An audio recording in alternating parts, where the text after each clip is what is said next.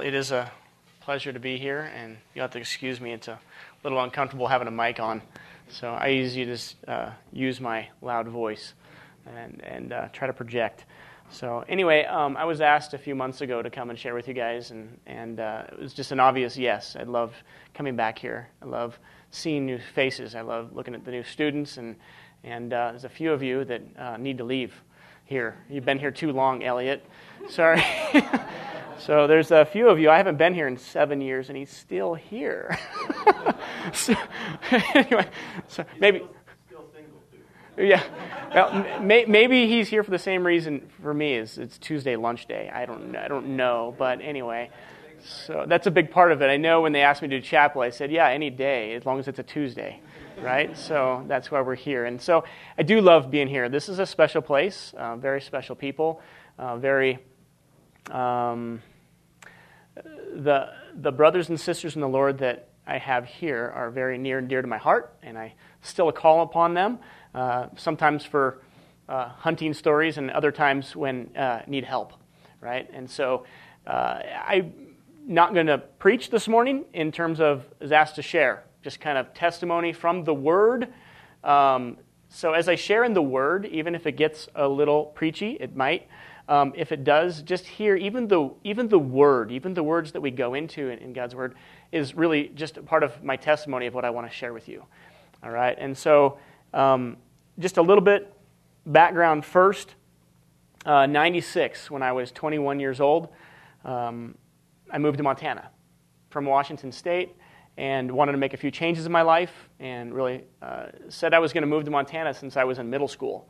Right, me and a bunch of my buddies all said we're all going to move to Montana, right, and go to the mountains, even though we lived in the mountains in Washington. But we want to come here for the wilderness experience of it, and I moved here in 96 when I was kind of done with school, not finished, but done with school at 21, and I moved to Montana and did some taxidermy for a few years, and did some concrete for a few years, and met my wife Greta, who's back here, who's a native of Whitehall, and got married, and now I have 4 children that are here.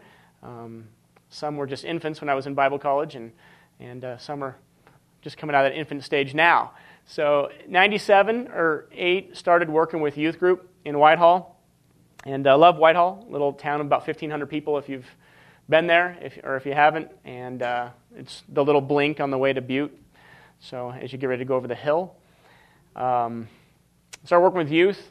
Yeah, really came to David Rogers, our pastor before, in Whitehall, encouraged me to take some classes with him over here. Came and took Old Testament with Steve and took Romans, and that was just a good grab. I had no idea NBC was here, right? And I really had no idea there was such an amazing wealth of biblical teaching in Montana and in Bozeman, Montana. So I was blessed to come here, and I was here from 2000 in full time when I quit concrete, and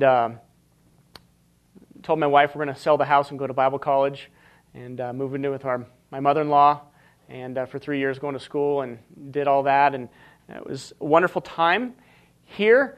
But that was from 5 through 7 is when we were here, and so it's already been 7 years since I've been out of college, which seems kind of crazy when I think about that, but 1 year after being here in Bible college, after really just having some survey classes and an intro type classes, then our pastor went back to college to get his master's, and so found myself in the pastorate after a few classes and knowing nothing. So very gracious congregation that I've been with in Whitehall, been in the same church now since 96, and so had some wonderful benefits of not having to build those relationships of new people when you come into the pastor and all that. Just knew everyone. We've been there in the church as long as any family there. And so kind of it's a rural church in the sense of just because Whitehall is rural in and of itself. It's not a country church. Maybe some of you guys might know William Grinder or those out at Cardwell Community Church, if some of you guys have ministered or been out there, if you shared or whatnot. And different dynamic. Our dynamic it's at the edge of town. It's a wonderful mix of all different sorts of people, from those that are into ranching and lots of miners and lots of those that just work in the school system and some that travel all the way back and forth to Prudhoe Bay every couple weeks, just to work. And we have a vast diversity of people there, and we wouldn't want it any other way. We thank God for every person that's there and just how He has put our little diverse church together. But it's also very real, and it's filled with people. So life is very difficult sometimes in ministry. As we've been experiencing these last few months, 6 months. Last 6 months have probably been the toughest in our 8 years so far. And so, anyway, enough of that. We're going to jump into, and you're going to hear a little bit of maybe some of that difficulty that we've been experiencing in some of the scriptures we go to. And my hope and desire is that in these next few minutes, this is going to be really tough at 15 minutes. So this is going to be tough, okay? But anyway, try and hear a little bit of what I want to share is really, what I want to share is my prayer for you guys as students is I want God to prepare you while you're here. I want Him to fashion and form your hearts and souls to be ready to go out into a different phase of the battle, into a life in the formation of the kingdom of God, however He calls you and draws you, wherever your niche is, wherever He is placing you or is calling you to, that you'll be ready and fully equipped for that ministry, for life in the body of Christ. Because here, it's different. And some of you, I don't know you, and so many of you face many difficulties even now. But when I was here, my wife, Greta, referred to this as my bubble world. Okay, this is my bubble life. I would drive my little 60 miles into Bozeman and just be surrounded by Christian brothers and sisters who love the Lord and are soaking up the Word, and you're singing praises and just worshiping, and life just seems to be perfect, right? And then you go into the world. And so I'd come back and full of excitement and joy, and oh yeah, we're in Whitehall, and life has problems, and life is real. And there's a lot of pain and a lot of suffering in people's lives. And so this bubble time will evaporate really quick. It'll be popped very soon, right? And then you are going to be in it. And there, if you, in your time here, my prayer is that you will push in, press into the Word of God, soak your teachers and professors for all their worth, just glean all that you can from them. It's fun. The ultimate frisbee in the snow in the parking lot is fun, right? But the really good times are the hard hours in the library, wrestling over passages of Scripture that will be your foundation for life, that will carry you through. Press into understanding who God is. You need to know the sovereignty of God. You need to know that His plan and purposes are filled with suffering and pain. And that's okay. It's good. Because even whether you're in the pastorate or not, a few of you will be, and most of you will not be, but you'll be in whatever your niche is. I'm sure that the teachers have already told you here, you're going away as the college graduate, the Bible college person, and people are going to look to you differently. That's true.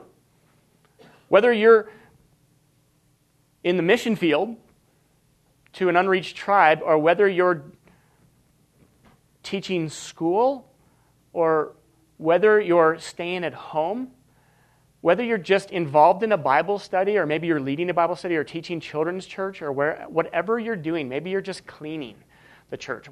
When you're out in the body somewhere, people will view you differently. They will look to you for answers.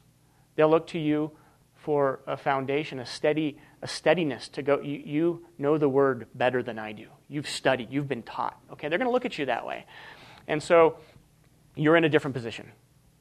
And whether you like it or not, right? And whether you always want that or not, that's going to be who you are. And my prayer is really that your faith would develop like that of Moses. As I love the account of Moses in Hebrews chapter 11, when it says, by faith Moses, choosing rather to suffer affliction with the people of God than to enjoy the passing pleasures of sin, esteeming the reproach of Christ greater riches than the treasures in Egypt, for he looked to the reward. I love that because, as I'm going to maybe get to in a few moments, one of the greatest struggles now, I think, in the church in America is deception, is the attacks that come through deception. I'll just jump to a little bit to now. This last couple weeks, I've been listening to some sermons by Art Azurdia. Many of you guys might know him as he was here a few years ago. And one of my favorite pastors I love to listen to is Azurdia. And I was listening to Revelation 13 and 14, his sermons there, and he was describing the beast that comes out of the earth there. And he was describing the deceptiveness of that beast because it has horns like a lamb. I mean, it comes in this nice, gentle way that seems good. And he deceives many, deceives the world. And with that, he was saying, as he was preaching, when you're in Syria or when you're in Nigeria or in other places, that's easy to know the enemy. It's easy to know what's coming at you because they hate you and they want to kill you, right? They want to see you out of there. That's easy to face in some respects, very difficult in others. But here, it's all about deception. And I'll get to that more in a few moments. But one of the verses, I just want to share, one of the verses that became very near and dear to my heart as I was here is in the book of Colossians. So turn to Colossians 1 if you would. Colossians 1. And the funny thing is I focused on two verses when I was here. In my homiletics classes with Ryan is really when these verses became near and dear to me, is Colossians 1, 28 and 29, but I had no idea of the context of earlier verses. I didn't pay attention to them much. I just said, oh, that's great. That's really what I want to be about. This defines why I'm here at Bible college and what I want to go do and how I want to do it. And I love those passages. And then it wasn't until in just a few months ago, half a year ago, I read really the verses before that and said, all right, now I understand this a little more. And so let's read 28 and 29 first. It says, him we preach, warning every man and teaching every man in all wisdom, that we may present every man perfect in Christ Jesus. To this end I also labor, striving according to his working, which works in me mightily. All right, I was loving those verses when I was here, and I still do, because I wanted to see people grow in their love and appreciation and honoring of Jesus Christ. I want to see people cherish him and just follow him. And that's why I came. And it talks about them being presented perfect in Christ Jesus. And not only that, but there's this striving that's there. There's this energy. There's this strength that's there. It's like Paul is saying, I'm going to give it everything I got. But it's Jesus Christ's strength that's going to do it through me. It's not my own strength. It has to be Jesus' strength. And so I fell in love with those verses, and I said, yes, that is God. That's how I want it to be. I want to see people grow and just cherish. And you need to do it because I know that I'm weak. Almost every day, I say, God, why in the world don't you have somebody better doing this? I have no idea why you've called me to work with your people and be involved in the ministry and study your word to preach it. I have no idea what I'm doing. Not able to do this. I'm not a leader, right? I say that to the Lord. You're great because I'm nothing, right? And then the more years go by, and you really know that. So, because then people begin to tell you that. So, but anyway, it starts off everybody saying good sermon. Then you look back, and those were not good sermons. Let me tell you, you were lying. So anyway, and then later on in ministry, and most recently, I began to go through difficulties and still experiencing them, still in the midst of them. And things are better and some are not. And I looked up to verse 24 because I remembered actually hearing this verse preached. Can't remember who or where or what in context, and I said, that's a beautiful verse. And I was looking it up. I was like, where is that verse? I was like, got to get on my computer and find that verse, and it's right there next to the ones that I love. Didn't read them earlier, but verse 24 says, I now rejoice in my sufferings for you, and fill up in my flesh what is lacking in the afflictions of Christ for the sake of his body, which is the church. And I look at that and I say, God showed Paul what it was like to suffer. And to suffer for the body of Christ, for the glory of God, for God's honor and God's purposes in his suffering. But it is for the church. His love and devotion and compassion was for the body, for the bride. And so as he went through his sufferings, he understood, hey, I'm doing this as if there are those that still would crucify Christ, as if they would still want to punish and hurt and kill and revile and blaspheme, as if Paul is saying, I am a representative, I'm Christ now in the flesh, and I'm filling up that now, what will be given to him. But I'm doing it for the sake of his body, which is the church. And you see, whether it be in Philippians chapter 1 or in Peter, you see all throughout the Word, suffering and pain. And it's good. God has a plan and a design, and he's going to test. He's going to test how much you love him. Go to 1 John and read about if we love God, we'll love his people, right? Those don't go without, they cannot be separated.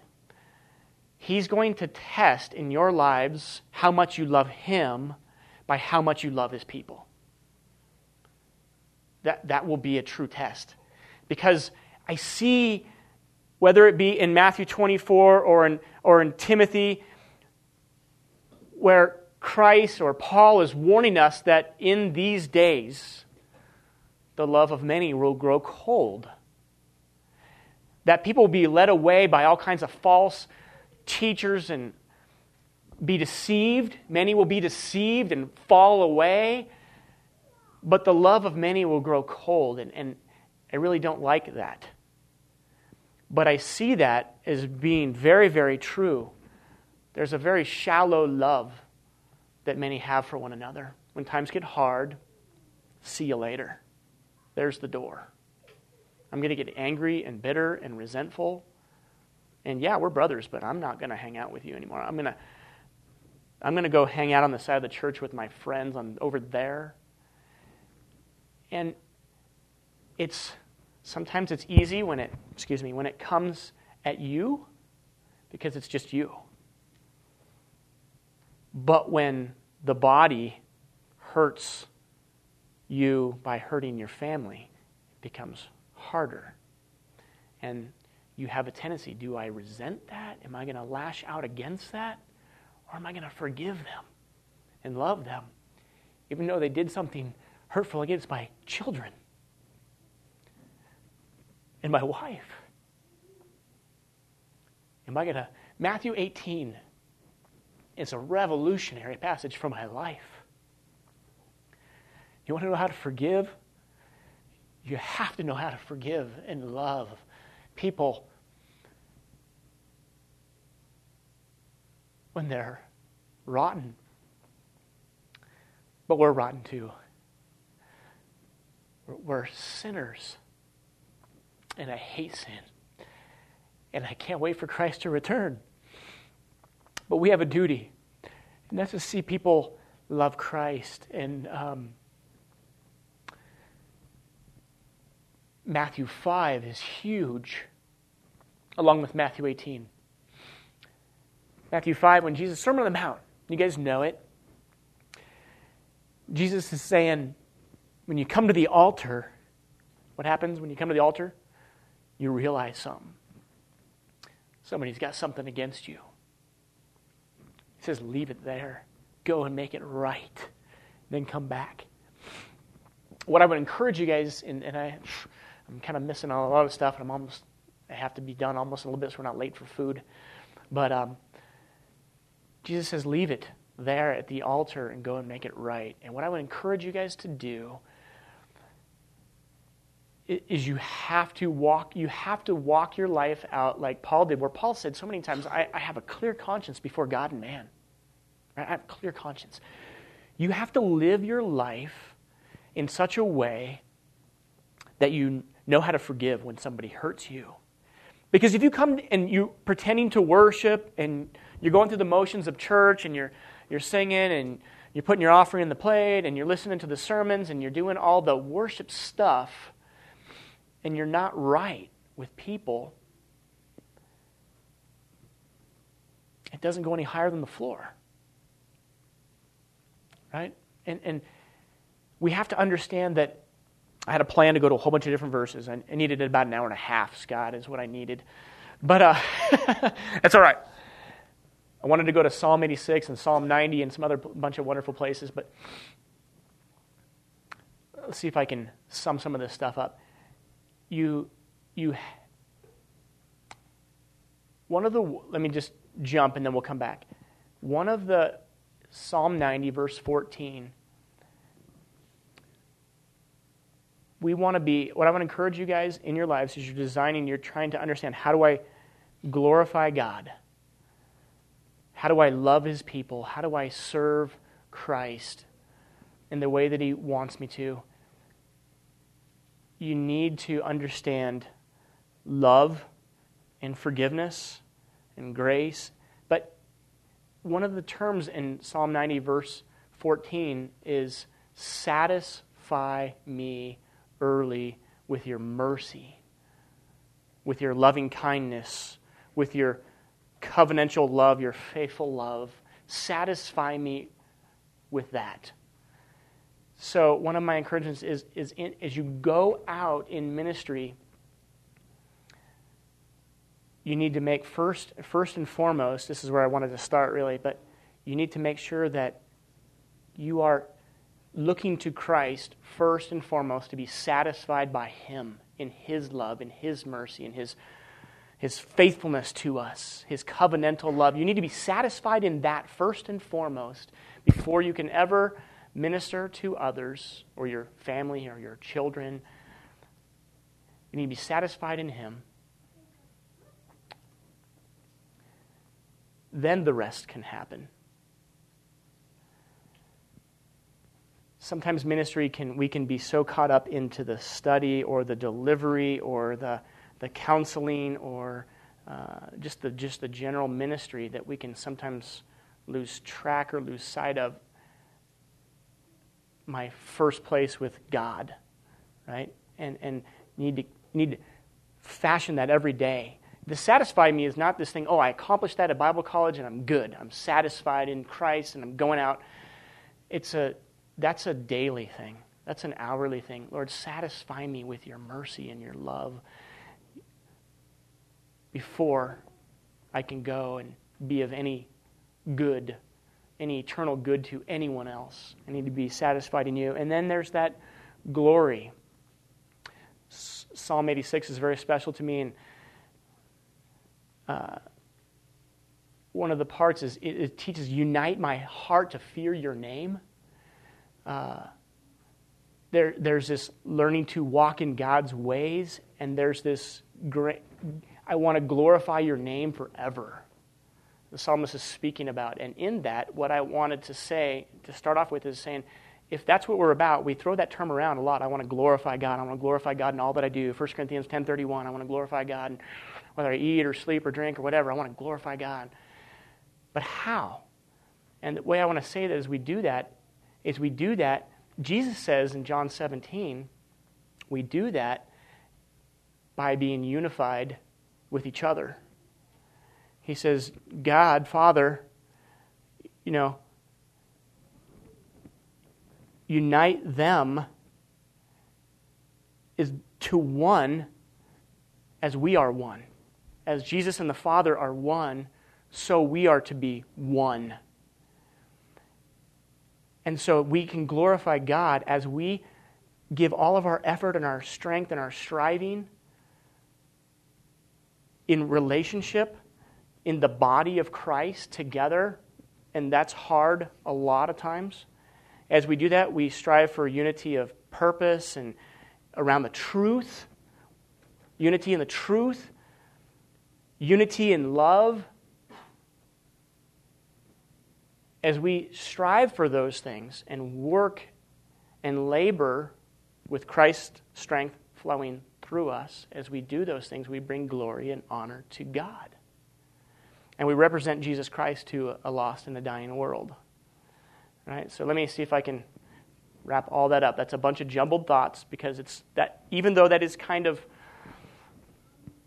a little bit sermonish, hear that as a testimony of our experiences.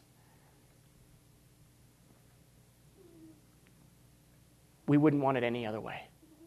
It's full of thankfulness and joy and wonderful times. I mean, incredible times. And so, be a praising, worshiping, thankful person as well. Be diligent to praise God and worship God whenever you see Him working. Everywhere you see Him working. At the hand of God, as the one, last Sunday we were at the one leper that was healed that came back out of the 10. The rest didn't come back to worship, right? That one leper came back, and Jesus was appalled that there was only one that came back to glorify and honor and praise God. We need to be like that. We need to be. And this is how we get refreshed a lot of times too, is we say, God,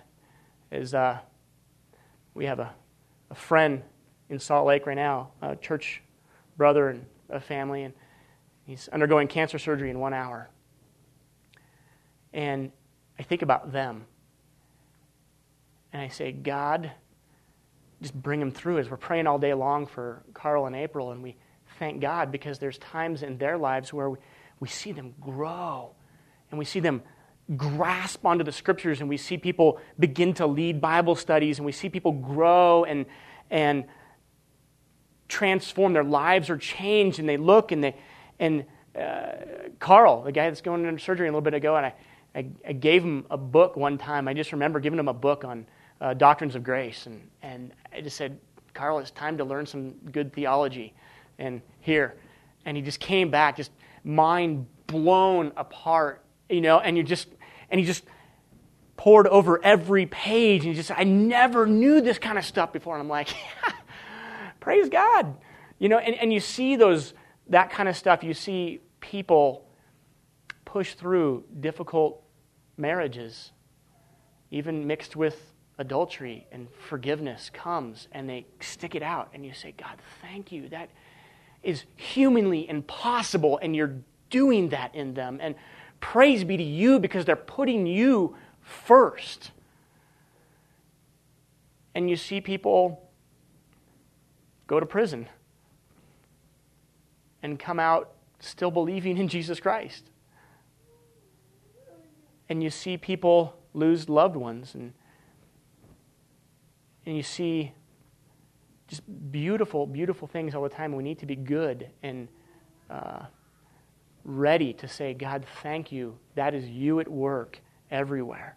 You're bringing them through. And even this trial is from you. Even this very difficult time that they're going through is from you, because I know that you're doing something in them, and you are changing me forever. And those are all things worthy of praise. So I know that's a bunch of jumbled mess. I hope it made a little bit of sense. I hope you can remember one nugget there of a scripture or a truth that will help you prepare to go out. Let's pray. Father, I thank you for your goodness and your mercy. We thank you for your faithful love. Father, I thank you for every one of these students here and all of the staff as well, They've been such a blessing to my life. And Father, these students are an answer to prayer. Many, many have cried out that you would send workers into the harvest, that you would build them up and prepare them and send them out. And Father, you're doing that right here today. You're doing that for your namesake. You're doing that for the sake of the body of Christ, which we love so dearly. Father, prepare them well. Father, establish their hearts and their souls and their minds upon the Word of God, that they will know that it is more important than the food we're about to go eat. And Father, we ask you to bless that too. Father, we know that your Word is our very life. So Father, I ask that you would ingrain your truth into these young people. May it carry them steadfastly through all the years that you grant them. Father, I ask that they would just trust you at every turn. They would not give way to lies and deception, but they would stand firm. Father, we pray that, most importantly, that everyone here would be an overcomer, would find you rewarding them in the last day, saying, enter into my rest. By faith you have overcome. Father, I pray that every one of us here would be your precious sheep, that you know our name and call us by name. And Father, I just thank you for just an opportunity for these moments. And Father, I know that some of them here right now are probably going through many struggles, even in Bible college. And I ask that you'd see them and walk them through every valley. And Father, grant them great joy in you, great satisfaction in you. And Father, I ask that they would go out worshiping and praising you for all of your great works for which you are worthy to be honored. I ask it in Jesus Christ's name. Amen.